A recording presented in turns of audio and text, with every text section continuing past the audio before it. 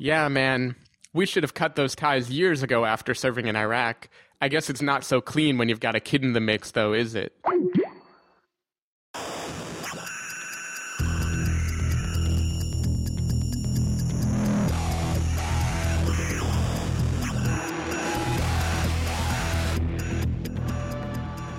Hello, everybody, and welcome to the Spoiler Warning Podcast. This is review number 402 with a review of 999. I'm Christopher Schnese. I'm Casey Affleck. And I'm Chiwetel Ejiofor. And if you're joining us for the first time, the Spoiler Warning Podcast is a weekly film review program. Each week on the show, we're going to dive in, debate, discuss, and argue over the latest film releases coming to a theater near you. This week, we already released a review of Eddie the Eagle, and usually, if we've crossed Monday and we haven't reviewed an extra film, we'll just call it a day. But however, I took to the interwebs after I saw 999 to express my hatred for it. And we know for a fact that Carson likes this movie. And I think Steven's quoted as saying, "I don't know why Chris hates it so much." We don't know what that actually means, though. Mm-hmm. So we decided that we were going to come back and make sure that we got you guys a proper review of 999. Yeah. Because by the end of this episode, we will have a podcaster down. It better be good, because cutting into my Gilmore Girls watching time, so... Oh, man. But hold on a second. So Gilmore Girls is not actively on the air, right? No, but it's on Netflix, and yeah, but I'm trying to watch Netflix is on-demand service. Yeah. Like, you can watch it whenever you want. There is no way to cut into time that is on demand. But I got 7 seasons to watch, bro, before the revival, so... It's 22 episodes apiece, man. I gotta get my GG on before it comes back. All right. Well, Steven, are you a fan of Gilmore Girls? I can't really say that I am. I'm not a fan of Gilmore Girls. I'm still watching Friends. That's still me, like, oh, that's good. catching up with the rest of the world now that something is finally on Netflix. GG will come next, and maybe Parenthood. We'll see. Well, you got to follow a Lauren Graham show up with another Lauren Graham show. That's for sure. Mm-hmm. I never watched Gilmore Girls, but it was one of those shows where, like, years later, when I realized it was a popular thing, I didn't realize it at the time. I was like, hey, when did that become the thing that everybody watched? It was really weird. I don't know. I've seen, like, maybe 5 episodes. I get it. Yeah. Anyway, 999. Yeah, 999.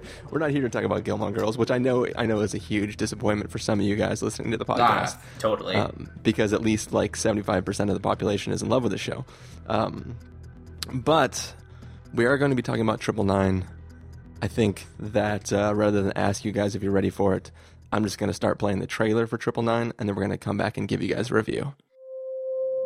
Out here, there is no good, and there is no bad. To survive out here, you gotta out-monster the monster. Can you do that? Give him hell, baby. Bye, Dad. Everybody listen up! Marcus, you got a new partner. Allow me to introduce Chris. Hey, sir, can we talk about this? Hell no. The rules around here different. You better learn fast. Hey, man. How's your job going? I'm trying to make a difference. Police! He's on the run! Get down! Get down! We're family. Your job, get home at the end of the night. Let's make this one for the books.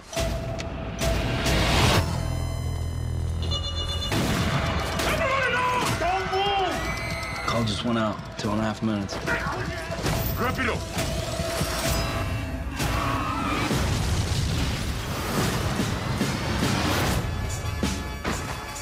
What you got for me?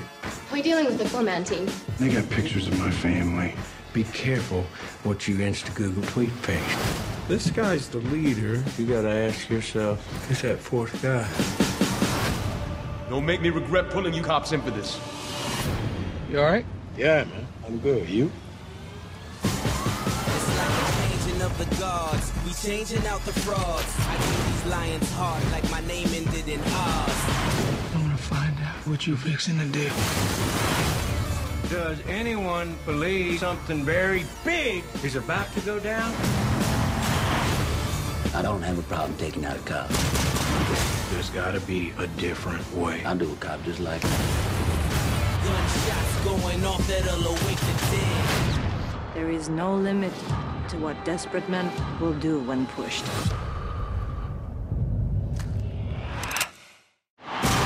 Triple 9, officer down. Please respond, all units. All right, so that was the trailer for 999. Basically, there are some corrupt cops, and they are in a situation where the wife of a Russian mob boss is forcing them to do a job. The job is more difficult than they would prefer to have, and they come up with a genius plan that if there was a 999, which is the police code for officer down, then they might be able to pull off this job that they have to do while the rest of the police force is trying to pay attention to the downed officer. Carson, why do you love this movie? Well, I think it's very simple. I think that it's a very well-made action thriller with a stacked cast and a great director, and it's a lot of fun. I think that, first of all, I just want to say that this is one of the hardest movies that I've seen in a long time. It's just... What do you mean by hardest? Well, I'm about to explain. How you felt while he watched it. Yeah, I was just ripping out the whole movie. So you were the hardest.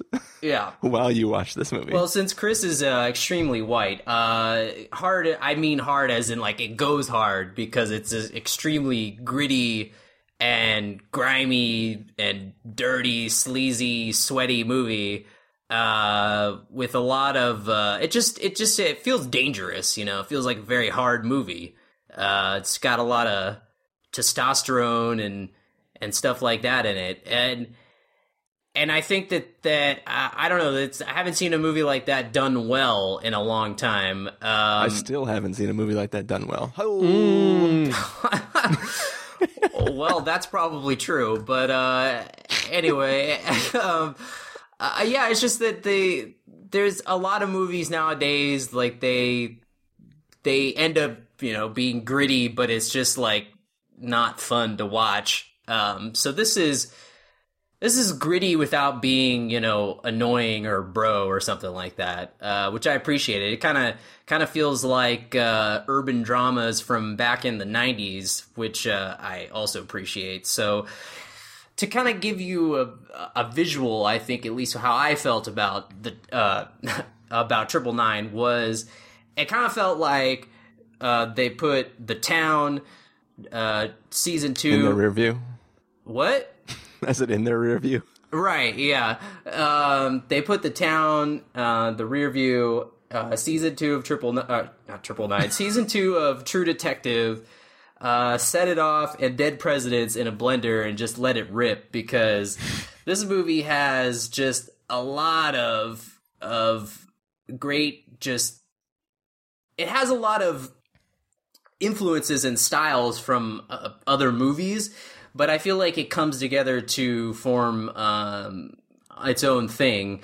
And I feel like I've never been to the city of Atlanta, but this movie does not do it any favors because it makes it look like hell on earth. And I think the sort of that dangerous feeling, that hard feeling throughout the whole movie, I think it resonates really well. It feels authentic to me. Lame ass white boy it feels authentic and realistic, but yeah, I thought it was really well done. It has a very cool style for sure. And I mean, come on, the acting is really good. I think Casey Affleck turns in another great performance. Really, all the actors in this movie, I mean, even all the supporting roles are filled by a memorable face. And I really liked how it just kind of just dropped you into the situation. Like, that whole opening heist is really well done and really takes you, puts you right into this world immediately and doesn't really kind of mess around to establish a lot of what's going on. I like that. I thought that it was a really well done genre movie. It was kind of it kind of felt like a trashy B movie, but it was executed by A-list talent. So Steven, how in the middle are you going to be on this? Yeah, do you fall in the middle? Do you lean towards one of us? What's your deal? I am in the middle, leaning towards Carson, I think. So here's what I know Chris didn't like. Like, if I channel my inner Chris, I totally get it. Because this is a genre flick where the character motivations and the histories behind them and the way point A leads to point B is totally not the point. Like, we know in this movie that Chiwetel's character, he's like at the end of his luck. He's been driven to the edge, but what's he on the edgio for? Boom, still got it. Reuse the joke. Every time he's in a movie, I'm going to use that joke. But yeah, I mean, I think like the exposition in this movie can be summarized by one bit of dialogue that I loved so much I wrote down, which was a phone call between two of the guys, and one was like, "Yeah, man, we should have cut those ties years ago after serving in Iraq. I guess it's not so clean when you've got a kid in the mix, though, is it?" In one sentence, it's just like, this is who you are. This is why we're here. We're done. That's all you need, bro. Yeah, so like, the movie is clearly weak on plot, and like it is not really intending to be a very heavy one. But I did think stylistically it had a lot to recommend it. Like, I thought it was pretty damn fun. Carson talked about it being hard, and when I saw the trailer, that is definitely what I felt. And I wasn't totally thrilled either. It was like 11 p.m. on a Saturday. I had literally just watched the new Steve Jobs movie, like 9 minutes before this movie was starting, so I got in a lift and like raced over to see it, which was nice to see Kate Winslet do another bad Eastern European accent, like just 2 movies back to back. This is the Joanna Hoffman sequel. This is where she ended up after Apple. Yeah, this is her after Apple and before the Divergent series, which is when she just goes full metal bitch. Right. Anyway, yeah, so the trailer promised something extremely abrasive, very like gritty, dirty South, violent, like all hell is going to break loose, super urban and very, very, very bloody. And I actually think the film pulled back on that a little bit, like just enough. It didn't feel like some kind of visual onslaught. It was actually like enough to really get the feel of this depiction of Atlanta and the chaos of the streets and the crookedness of the cops and the way the world works without just feeling like ultra excessive to me. So I actually liked the style, particularly because it wasn't as hard as I was afraid it was going to be. So what you're saying is you thought you were in store for a 999, but you really just got a 999. Yeah. I got a Brooklyn 99. But yeah, I mean, I dug it. I think it had this very kind of cool, frenetic energy to it. I think the cast is pretty damn good, way better than their characters, for sure. There are a few scenes that I really liked. I thought the opening scene, like Carson mentioned, was just great. I think if The Dark Knight didn't exist, it would be like really, really, really great. It's just because I've seen a few of these kind of daylight heist things before that like it wasn't completely new to me, but I loved it. I loved the red dye and the car chase and all of that. It was really cool. Yeah, that really set it over the top. Was that because all the posters for this movie have put the dudes with the red, ski masks on, and you think that they just decided, oh fuck it, we're gonna wear red masks today. Yeah, but it's actually you think it's like the town or something. Yeah, and like it was an actual fashion choice, but no, it was just from the bank bag. Yeah, and I thought that was pretty cool.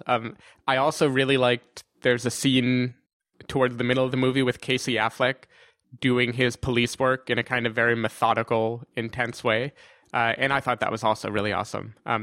So the characters in general I like. I like Chiwetel. I think he's a great actor. I think, the character is thin, but you definitely do sympathize with him. You feel it.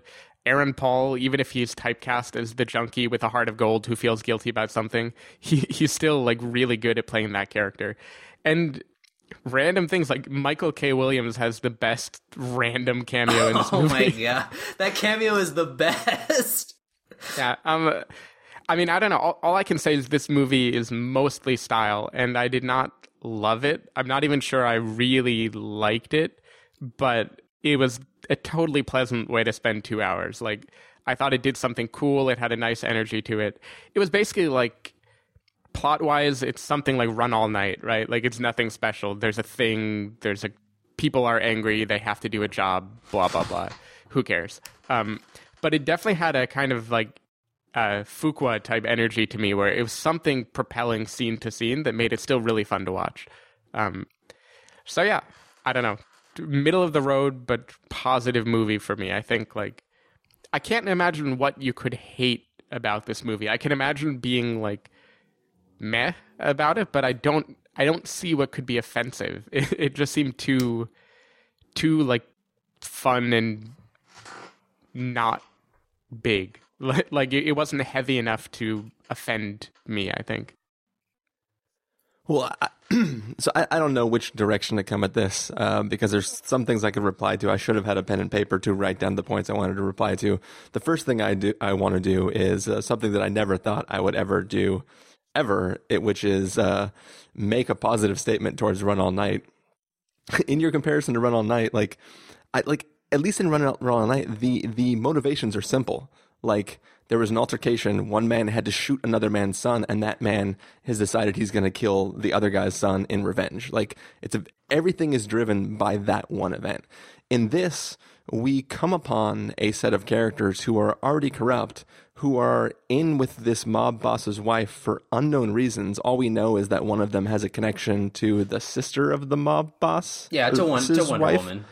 Yeah, so like we know that they have a connection there, but it's like, in what universe did you get involved in that situation and everything was fine, but then something happened to make you become there's no point in time where our heroes experience a gray area of time and where they're like sort of not too shady, like a job happens and maybe they skim some off the top and that leads them down a path. Like, basically this feels like episode 9 of a 12 episode season of a television show. Like, it's as if you just came in the middle of a series and just started watching and you're like, oh, I guess these are corrupt cops. I don't really get it. Like, when I left the theater at 1 a.m. because I decided to see an 11 o'clock showing at night, when I got home, I made some joke about how I thought this was distributed by Sunk Cost Pictures. This feels like somebody had what they thought was a great idea for a film. They filmed it all, and in the editing room, they realized they did not have a movie. But at this point, they were like, well, we got stars. We can just put it out and people will see it, right? Like, nobody will notice that it's a piece of shit movie. Like, that's what it felt like to me. Because, like, even the things that you guys are celebrating it for, there are things within the context of what's happening that make me just go like, no, I can't even appreciate this because this is too ridiculously stupid. The one exception is the scene that Stephen was referencing in the middle of the film where Casey Affleck is leading like a raid on a building, a little apartment complex. That scene is legitimately awesome. It plays out fine, even though there's still a little thing hovering over through the context of the story that annoys me from some standpoint, but I'll get to that in a second. The first thing I want to say is this opening heist scene, right? Like, so I like cop movies. I like heist movies. We've talked about me liking heist movies before on the podcast. I love them. They're fun. This should have been fun. But while I can agree that the whole thing with like the little, dye bag smoke thingamajiggers, like all that stuff is really cool. But like, we have a character in a large, inconspicuous vehicle who is theoretically playing the scout for the group, but he's driving literally 30 yards behind the car that's trying to escape. Like, why are they not just in the bigger car? Like it doesn't make sense why that. It's not like he's in a helicopter or on a rooftop or using binoculars to guide them, to tell them where the cops are. Just for whatever reason, there are 2 chase vehicles. The group isn't splitting up. They're not using it as a diversion tactic. Like, there was literally no reason why their heist plan should involve them arriving in one vehicle and one of them sticking back while the rest of them leave in an escape vehicle. I actually think you missed what they were trying to do in that scene. I think they actually reference it. What were they trying to do? I think it's supposed to be a handoff that didn't work. Like, it is a diversionary tactic. At least that's what the characters are saying, because he's basically like, oh, shit, missed the handoff because of, things not going according to plan. Yeah, and I was just going to say that the karaoke machine in the back of the truck that stops randomly in the middle of the song also wasn't realistic either, so... No, my point is that, like, if I'm setting up a heist, and I'm like, okay, guys, this is the plan.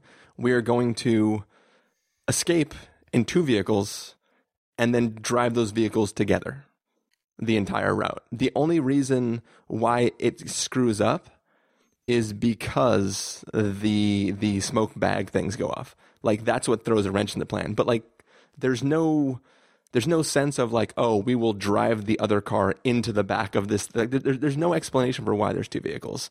And maybe characters are referencing that the handoff didn't work, but there's not a clear sense of what is going on. When things go south, the fact that one person is in a big truck vehicle could have been used to some sense that, like, in some way that makes sense, but it doesn't happen that way. And then you go on and, like, we have the guy who's driving that big vehicle who's chasing behind for no reason. He seems to be, like, the nicest out of the group. Like, he's helping out, but he seems to be the one that has, like, the clearest head on his shoulders. And they make it a point that he sees that an innocent civilian has been shot. Like, the camera lingers on that person, lingers on his reaction to that character being shot, but then nothing happens with that, right? Like, it's almost like he's going to possibly get caught because he wants to help somebody who is an innocent bystander, but, like, they don't even do anything like that. So there's constant moments in the film where I'm like, why are you showing me things? Like, you're spending time to communicate something to me that you're not using for anything. Well, I took that part where Norman Reedus saw the girl who got shot. I took that as not him feeling sympathetic for her, but kind of like, oh shit, like a bystander got shot and they shouldn't have. Like, this is gonna f things up. But they're standing there shooting like assault rifles into cars, right? I know, to mess up traffic. Like, there's... Yeah, but they weren't trying to aim at people, I don't think. I mean, I kind of feel like that heist was a little botched, so it didn't... I don't think they were planning on killing anybody, that day. Yeah, and I think that's the whole point, is that things are getting botched, and it becomes progressively more violent than anyone wanted it to be. I mean, because I don't think they were expecting to get hit with the red dye either. At least, obviously, like, yeah. I'm fine with it going sideways and bad things happen, but, like, there's characters who they're showing to want to respond in ways that they're not doing anything with. Like, it doesn't add anything to the scene when, like, it doesn't really matter for that character, especially considering what happens moments later when the scene changes. But I'll just go on because I'm not doing a good job of explaining that. So Aaron Paul's character, Stephen was talking about how he's good at playing, like, the junkie with a heart of gold. So when the entire group comes up with the idea of doing the 999. All right, we are back after some gnarly technical difficulties, but either way, you guys are both right. Skype got 999. But you guys are both right. I am talking about I'm talking about what one character thought the other character was doing in a scene. But yeah, and I rescind, before I got kicked off, I rescind what I was saying. Either way, that doesn't matter. Yeah, because we were starting to go into big time spoiler territory. Yeah. Should I just cut it out then completely? Yeah, I guess so. Just have a message saying, like, I was wrong about a thing. I was very wrong. I'll leave this part in. I was wrong. Put in the clip from Prometheus where Noomi Rapace is just like, we were so wrong. Is that in the trailer? Because I can totally drop that in. I think it's in the trailer, yeah. We were so wrong. All right. So anyways, Aaron Paul's character is fine. Yeah. He's all right. Other than the context, 1 down, 8 to go. Other than the context of the scene that follows that, it's so hard to talk about this movie without spoilers. Well, we should just go into the spoiler segment. I don't know. We'll just keep going for now. All right. I mean, I think that I'm fine with spoilers. I think we can skim. I think we could skim around it. Well, so I mean, it's in the description of the film. It's what the whole plot is. Like, the movie's called 999, so it's not. No, I mean, I think the actual like the device of trying to kill Casey Affleck's character. Yeah, but that's fine. Here's the thing though. So we know that like Casey Affleck is the nice character, and if the film is called 999, then they want to kill a cop, and there's only one cop who's not in on it, so they have to be trying to kill Casey Affleck. So the problem is that like from the moment they come up with the idea for killing him, there's at least 2 scenes where he could have died, right? There's 2 scenes where gang members, like, it feels like they're being set up to try to kill him, but they haven't planned the actual thing, the job yet. So it feels like they're putting him into scenarios in which the 999 could happen, but the job itself has not been started yet. Like, nobody is ready. The team isn't ready to go. They don't have a plan on who's doing what. So it's like, to me, I can't grasp that. And maybe you guys would say that, like, oh, those scenes just happened based on an earlier scene where Casey Affleck was ruffling the feathers of some gang members, and it just happens to be that because they were doing police stuff, they were put in harm's way, and it wasn't related to that event.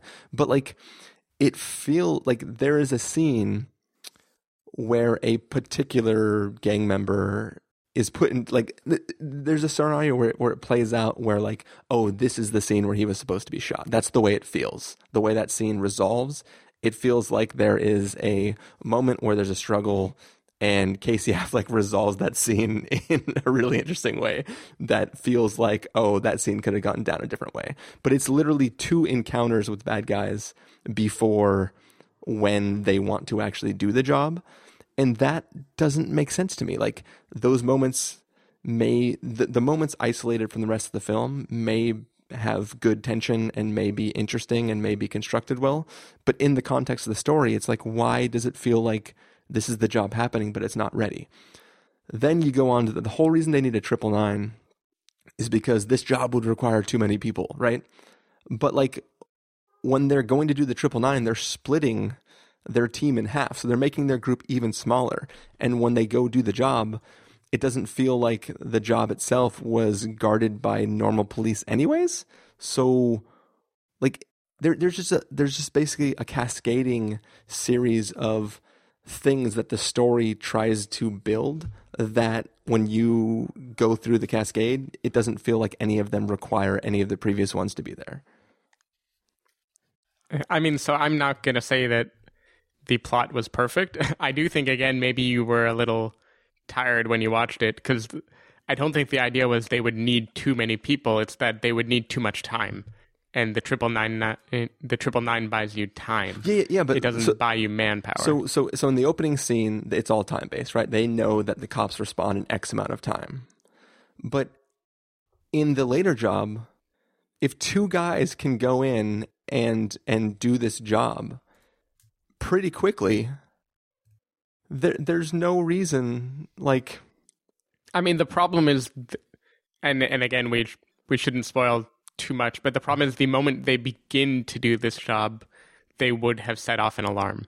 So like, just the depth of what you don't know yet and what you would have to penetrate makes it take more time than they think they could get away with.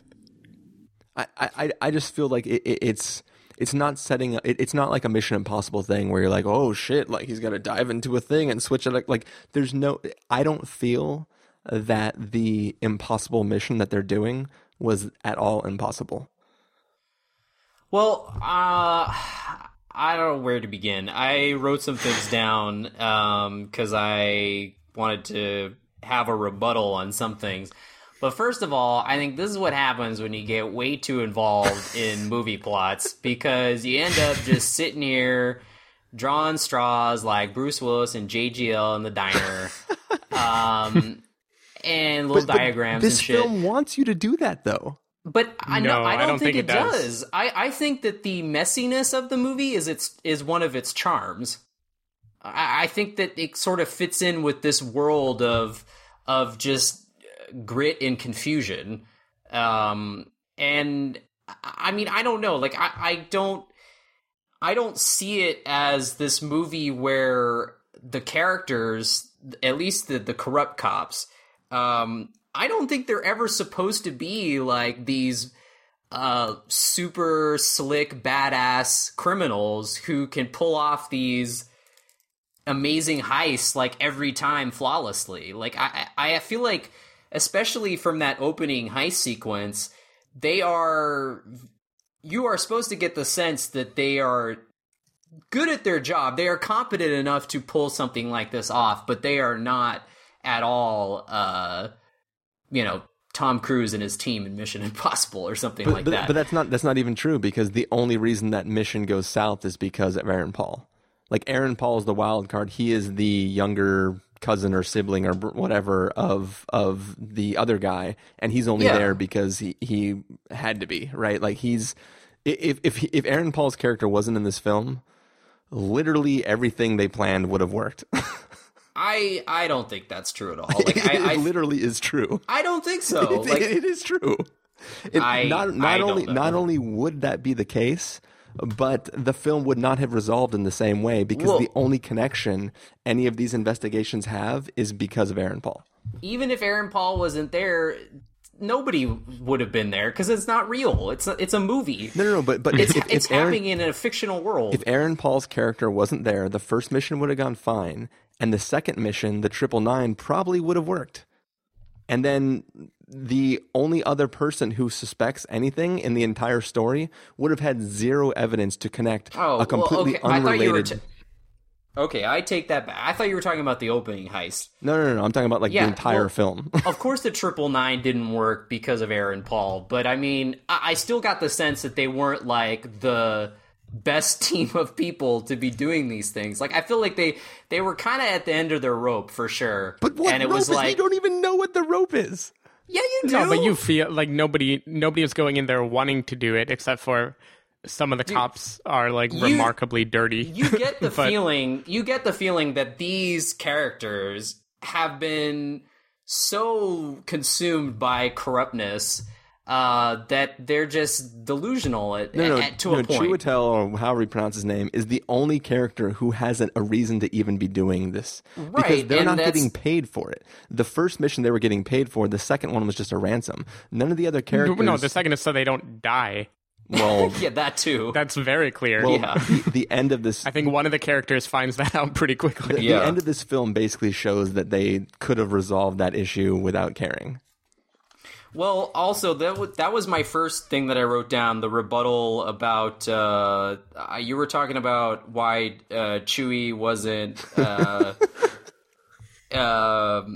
something about him and he has the kid with the sister with Wonder Woman. I mean, that was very believable as to how he got wrapped up in that, because he clearly got lost in the sauce, bro. Like, I mean, he had a kid with her. I mean, this is how it's an accident child. And I totally believe that he probably did want to get out of that line of work at some point, but then it was like, oops, now I have a child. And you know how all Russians are either prostitutes or mob members, right? So, I mean, dude, it's gonna happen. I mean, not to bring it back to the opening banter, but the same thing happened to Christopher when he proposed to Lorelai at the end of season 2 in Gilmore Girls. Like he was like, "I want to marry you. I want to be back with you," and then it was like, oops, I got a phone call, and my girlfriend's pregnant. I gotta go marry her. See ya. That's spoilers for Gilmore Girls, which some of us haven't watched it yet. That's why, children, you wrap your shit up because you don't want a child. He must have been using one of those new Galaxy S7 Edges if he just got a phone call and it knocked her up. Yeah, it was the 2002 version. It was super elite, super high tech. But anyways, so anyway, I get that Chewie was lost in the sauce. Like, that's totally believable. Yeah, I totally believe that. Just so I'm following you, the sauce is semen and not alcohol. That's something you'd have to look up for sure. That might be considering the new. That might be something you'd have to censor for people who like censorship on this podcast. I think you can say semen on television. No, I meant to describe the. Oh, got you. He got lost in her pussy. I mean, come on, that's just. I'm trying to be ambiguous here. The P word, okay. Anyway, we're losing track here.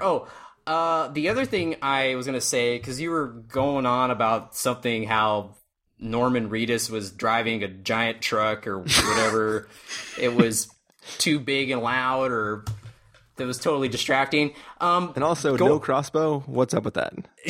Well, there's no zombies yet, so. There was one zombie who was sitting in the audience trying to watch the damn movie.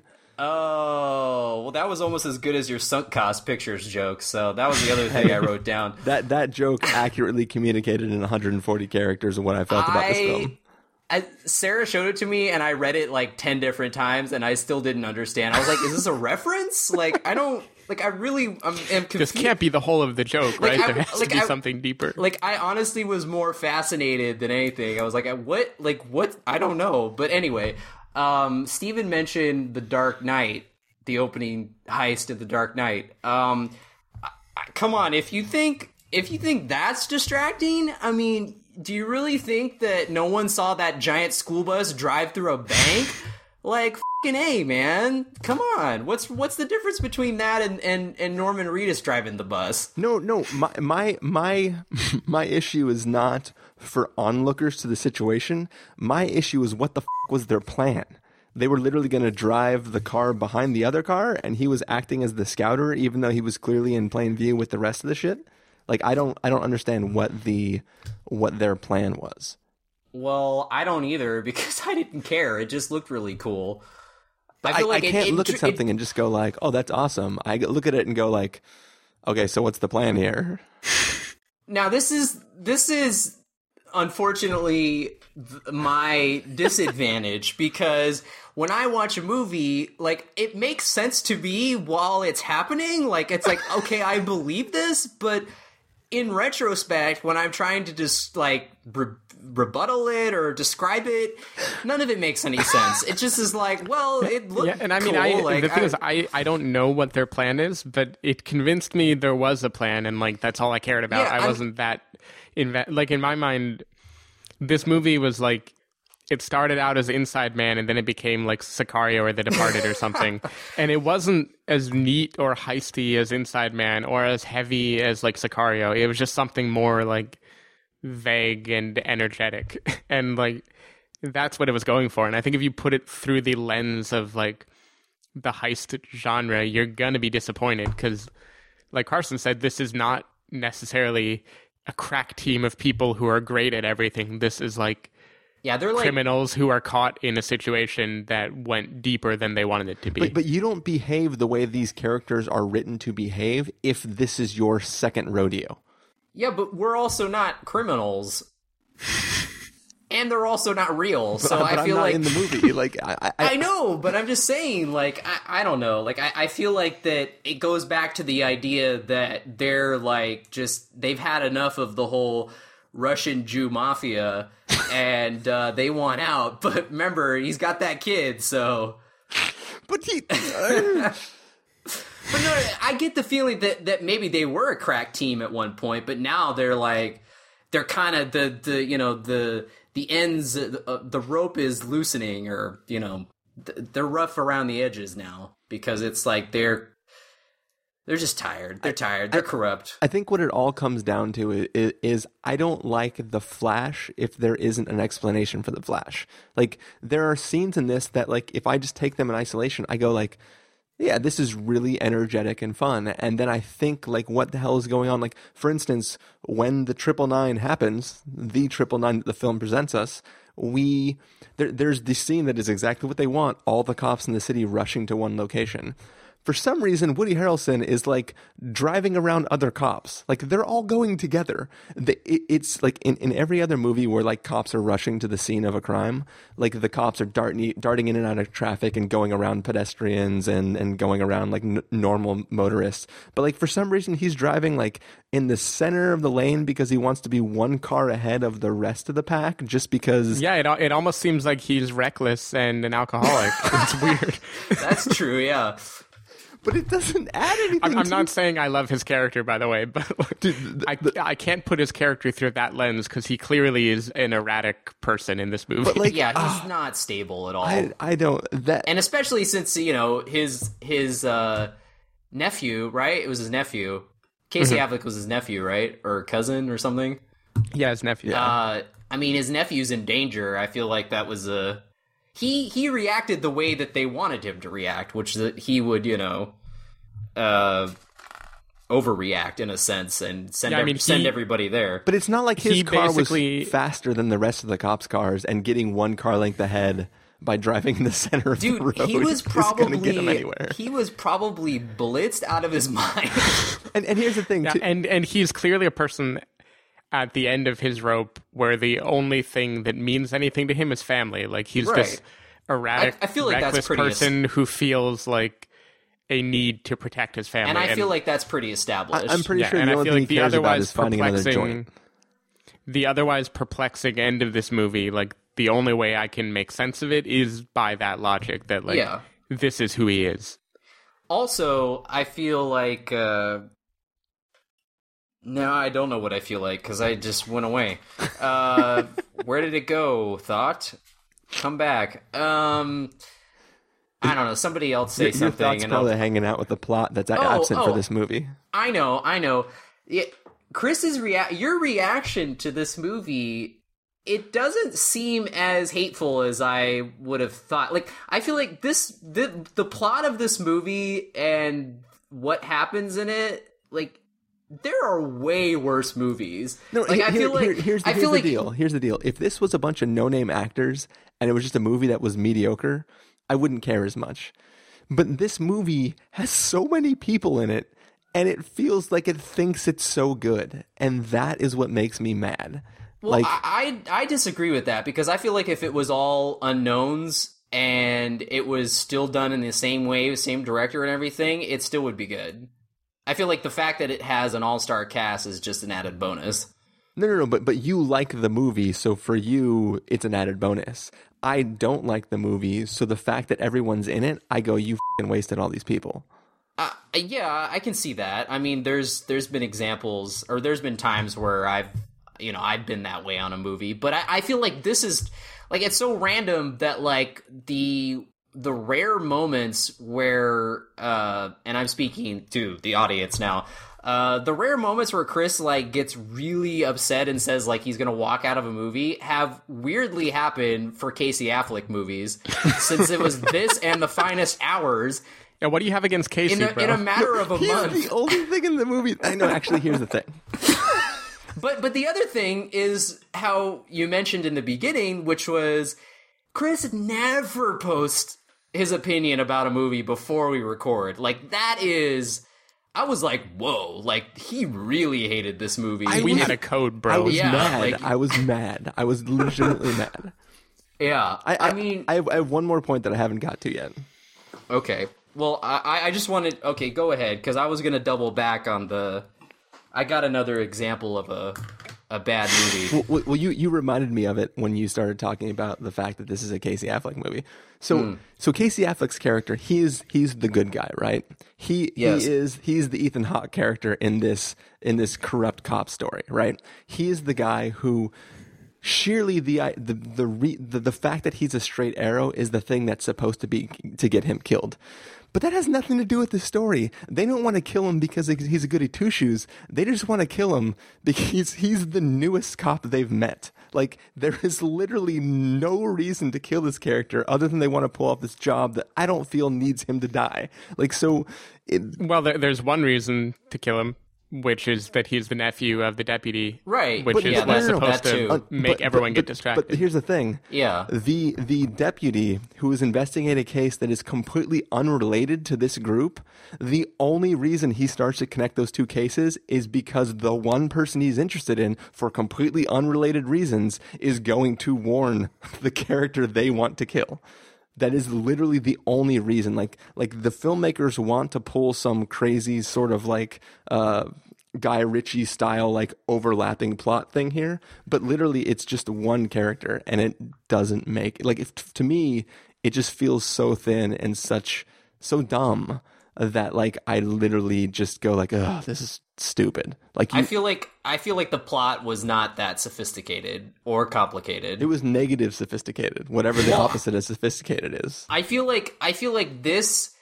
Steven mentioned Sicario. I feel like Sicario is a much better movie, but I mean that is an example of a movie that's like A level through and through. I feel like this movie is a B movie and it knows it. Like, and it's not making any qualms to be anything more than that, or you know, it doesn't have any aspirations to be more than that.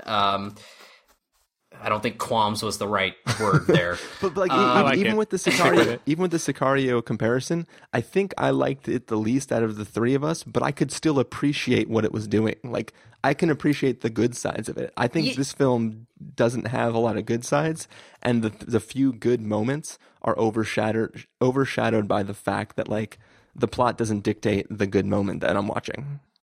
Yeah, but I think like this is similar in Sicario in the fact that they both have very minimal stories that are elevated by style and cast. Like I don't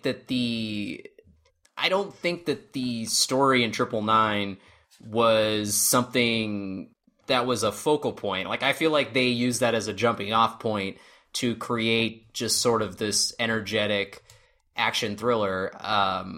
And going back to the whole reason why they wanted Casey Affleck's character to be the guy was because, like Steven said, one, very obviously that, he's the nephew of Woody Harrelson.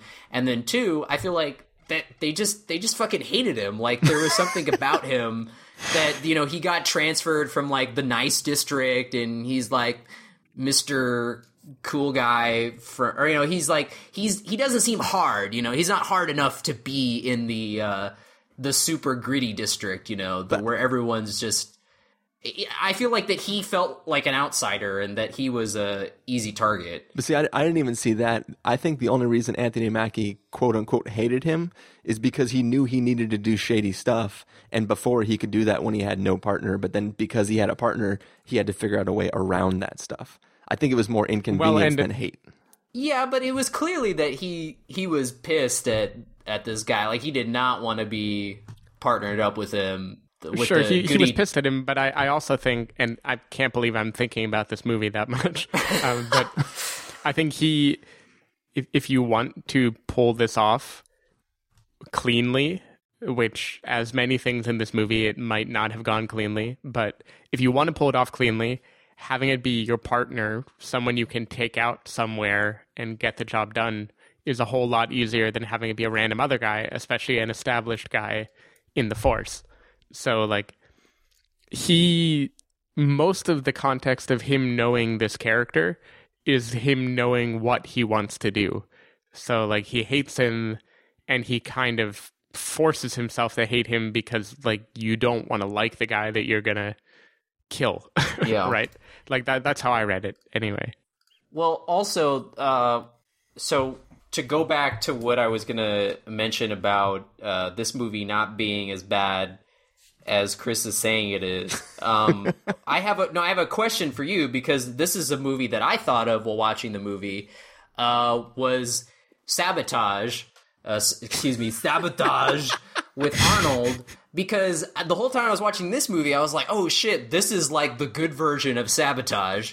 And that movie was just terrible. Like, that movie, I feel like, is the complete opposite of this, where, you know, it has this ensemble cast and they're trying to pull off heists, and it's set in Atlanta, and there's this very like gritty, like cop feel to it, and you know, everything about it just comes off just so grim, and nothing about it is fun. I think that the beauty, you know, the positive of this movie, and it is in the direction, because I feel like John Hillcoat, like a lot of other Australian filmmakers, can make these really dark and depressing movies, but not have them feel off-putting and grim. Like, you don't feel like you want to kill yourself after watching it. Like, it's not The Purge or something like that, or Sabotage, which I had the same reaction to. And And so, like, you know, movies like Chopper and The Rover, I feel like that kind of really dark, but it's like pulpy, you know. It knows that it's not happening in reality. I think that helps it not feel so like, oh gosh, like I don't feel comfortable watching this. Like that kind of level of no funness. So, I mean, would you say that this movie is worse than Sabotage? I don't even remember Sabotage. The only thing I remember from Sabotage is somebody being like pinned with knives to the roof of a camper. Right, yeah. There was a lot of... Here's the thing. I didn't like Sabotage, but I don't remember being angry. I guess I don't know why this movie made me angry. Maybe I was in a mood when I watched it, but I felt like... I felt that like there was too much... Like, I think Sabotage was executed in exactly the way that like everybody involved in that film wanted it to be. It just wasn't a good movie. This, I feel like, thinks it's really good, and I think that's what makes me angry, because I don't think it's good at all, and I don't understand choices. I don't understand Woody Harrelson's character at all. like I don't I don't know. Well, the other movie that you know you guys brought up was Run All Night, and I think that's another good comparison to go to in terms of, you know, this is the much better version, because I feel like, you know, you were saying how Run All Night had a clearer story and everything, but I feel like that movie is very bland and routine and doesn't have a vision, like. And it's very story driven. Like, I feel like 999 is not story driven. It's an ensemble piece. It's character driven. The director clearly had a vision for this movie, and I feel like it is executed well, and it is visibly seen in the movie. Like, everything from, I feel like this movie, it's weird because it's like a very like urban like toughness, but there's a lot of like splashes of color in it, like especially, you know, like we said, the opening scene with the bank bag, and then there was the scene with the paint in that other the shootout in the apartment complex, and everything to like going down to Michael K. Williams's pink dog that he has with him. And I will I know I mentioned it earlier that it was awesome, but like that cameo is worth the price of admission for this movie. Like, I saw his name in the credits, like in the opening credits, I was like, oh shit, I forgot Michael K. was in this movie. And then when he showed up, I was like, I didn't realize it was him at first. And then when he started talking and they showed his face, I was like, oh shit! Like, I literally squealed in the theater. So it's I like to think it was Omar. Like, this is just Omar to the next level. Yeah, I guess I just don't have the allegiance to The Wire that you guys do. And... But I'd never even seen The Wire. I just thought that, like, he's a great actor and was like, oh shit, like, I did not expect him to show up like this. Like, I honestly don't remember what he did when he showed up. Oh, jeez. Anyway, he had a pink dog. Did he do something important? Well, we don't want to ruin it for the people who just might tell want me to right see now it. and I'll edit it out. Where were you?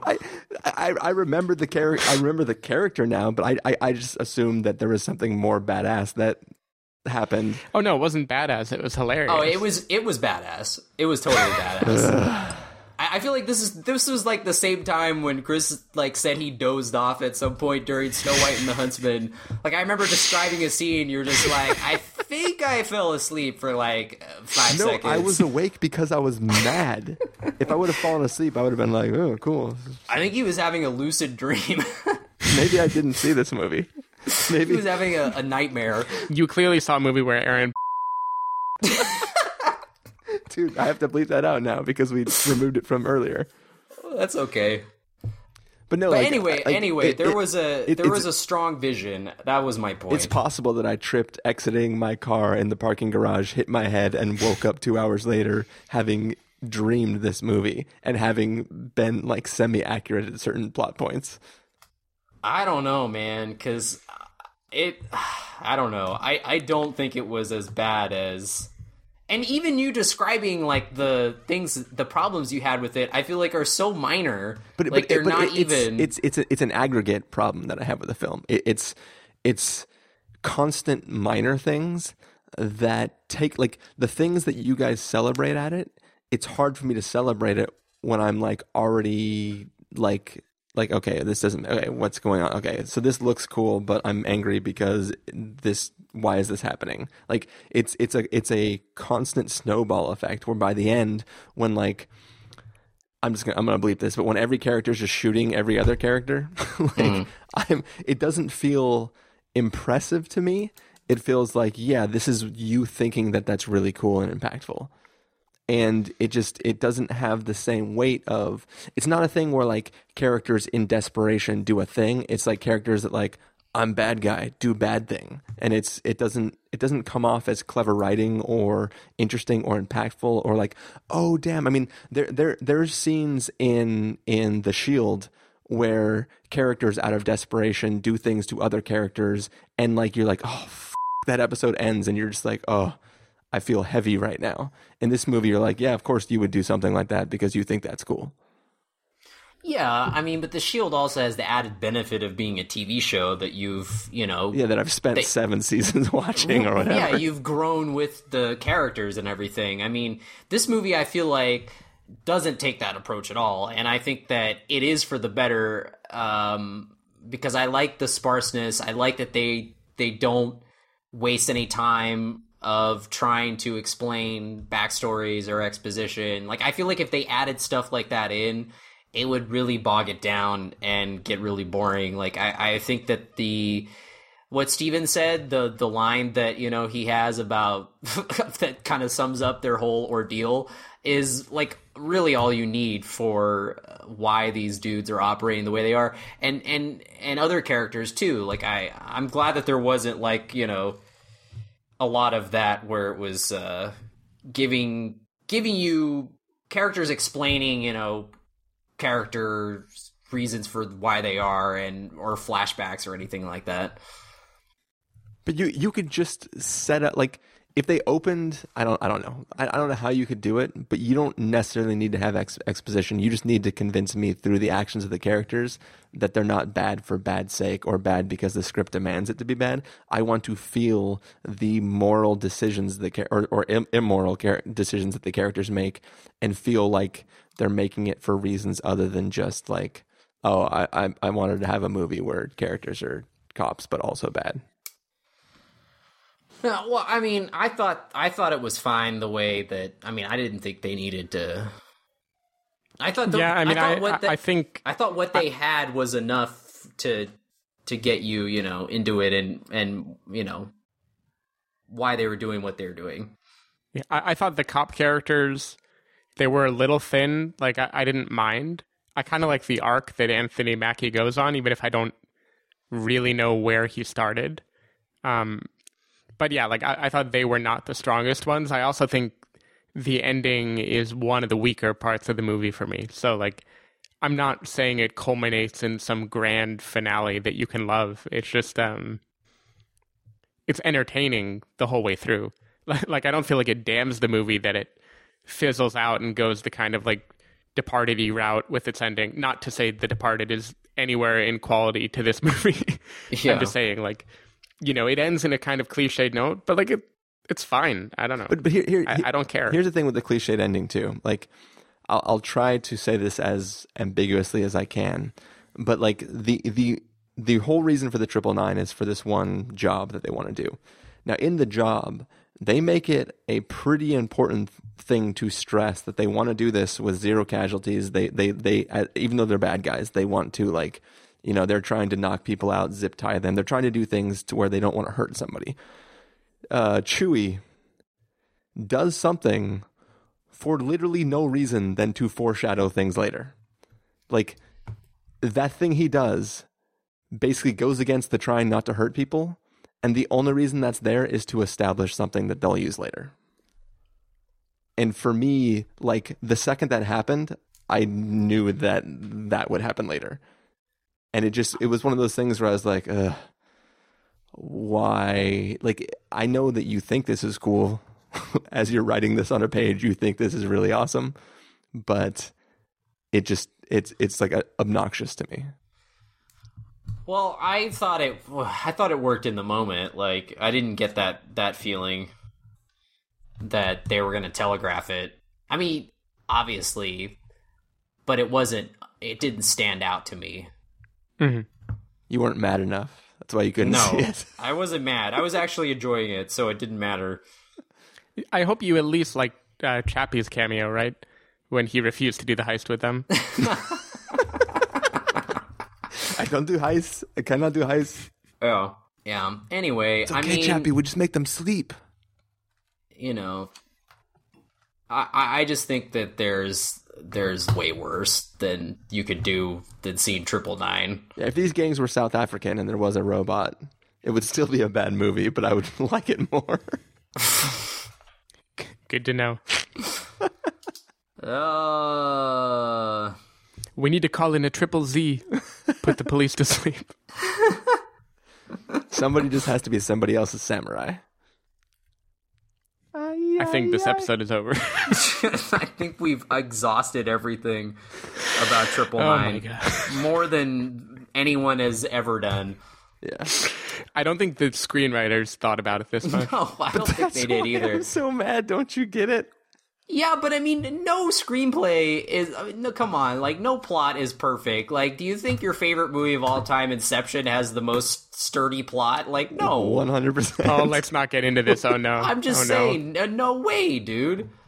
That movie is awesome. I'm not putting it down at all, but I'm just saying, like, if you're really gonna get into, like, realism and stuff like that in regards to plot, like, no movie holds up when you shine a light on it. Spotlight. Except Spotlight, yeah. That's where I'm coming.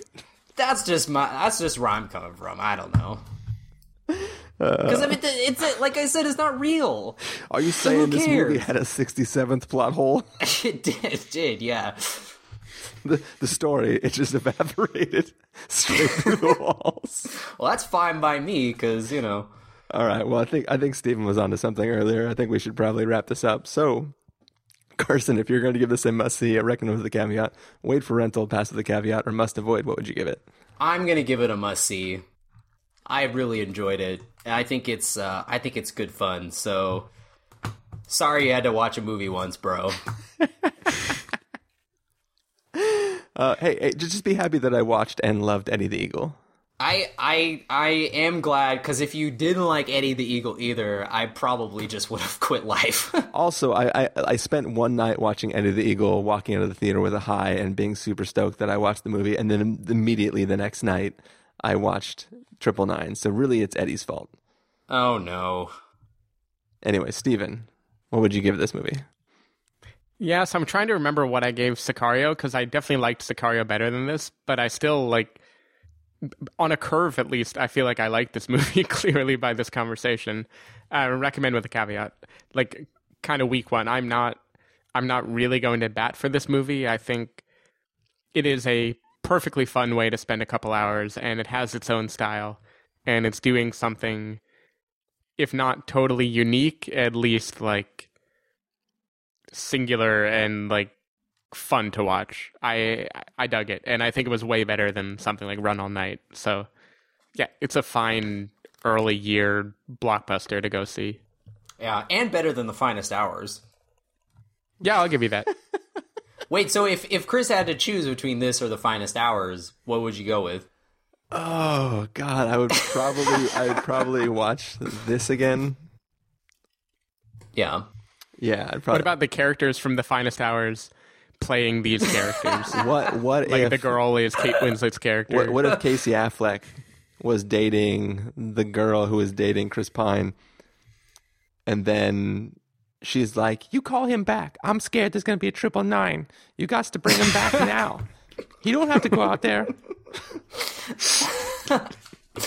They're essentially the same movie. I mean, obviously.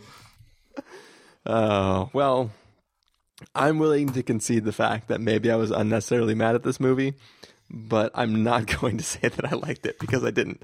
I really disliked it, and for me it is a must avoid, but I'm willing to concede that other people might not hate it as much as me. But I can't change my rating because I'm sticking to it.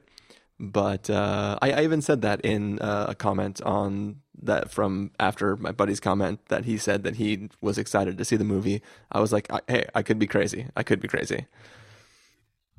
That is true. The only reason I'm arguing that it's bad is because that's what we do on the podcast. Yes. We dive in, debate, and discuss. Yeah, and argue. That's the most important part. I forgot about arguing. You forgot my whole point. The one word that I was referencing. I just remember all the D's. I don't know. Yes. I think I would have remembered by now. Yeah, is there a D word for argue? I guess the other ones are all argue words too. They're all like synonyms, so... I just needed a fourth... Disagree? Yes. But you can argue in favor of something. Yeah, that's true. Okay. Anyways, it doesn't matter. Either way, strong. We're gonna go from this nonsensical movie to next week. We'll be talking about another nonsensical movie about a president being attacked in a country that he doesn't lead. An even more realistic movie. Yes, and I think we're gonna have a guest on that episode too. So that should be interesting. Yes, I'll just another person to fight. But, do you want to let people know where they can find you, not Carson, since people can't find him on the internet? Steven? I guess you can find me, in Atlanta, in Hotlanta, just hanging out with Michael K. Williams, Sweet Pea, and his pig dog. Steven? You can find me in Atlanta also. I've got like a full neck tattoo. I just kind of stand around, just look for me.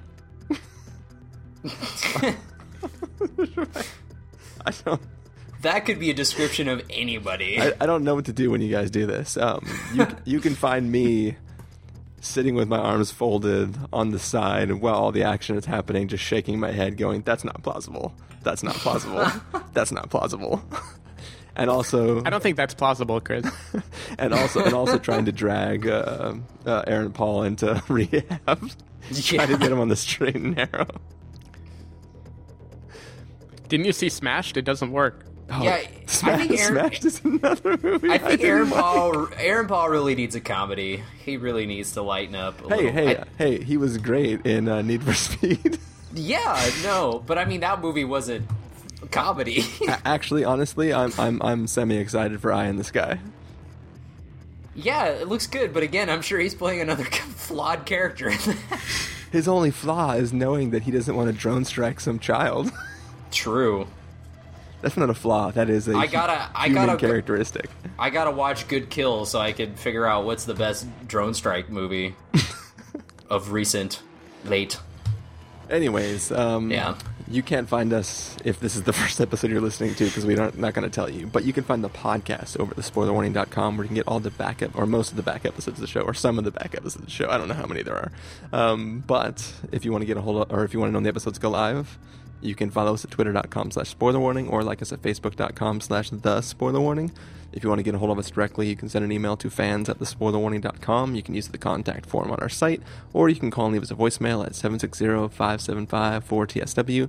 That's 760-575-4879.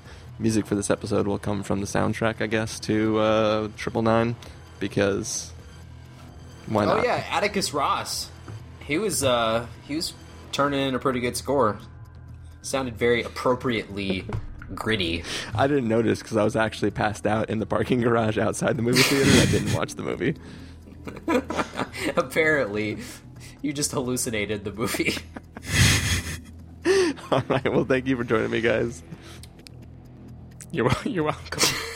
Sorry, listeners, for my incoherent rambling about how mad I was about this movie.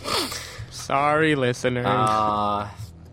But hey, hashtag sorry, not sorry. We'll try to make things better moving forward. We don't need to make anything better. We just need to make it the same. Yeah, we'll just have to kill one of us in the podcast for no reason. So what's Larry King been up to lately? I don't even know what that's a reference to. I think that was just a non sequitur. Okay. What was the thing that the listener hated that Carson talked about for like David 10 Letterman. minutes. David Letterman. David Letterman, Yeah, God which damn it. I mean, this doesn't have to be, we can stop it now, but I went back and listened to that review to see, like, because I don't remember talking about David Letterman retiring. I'm stopping. Okay.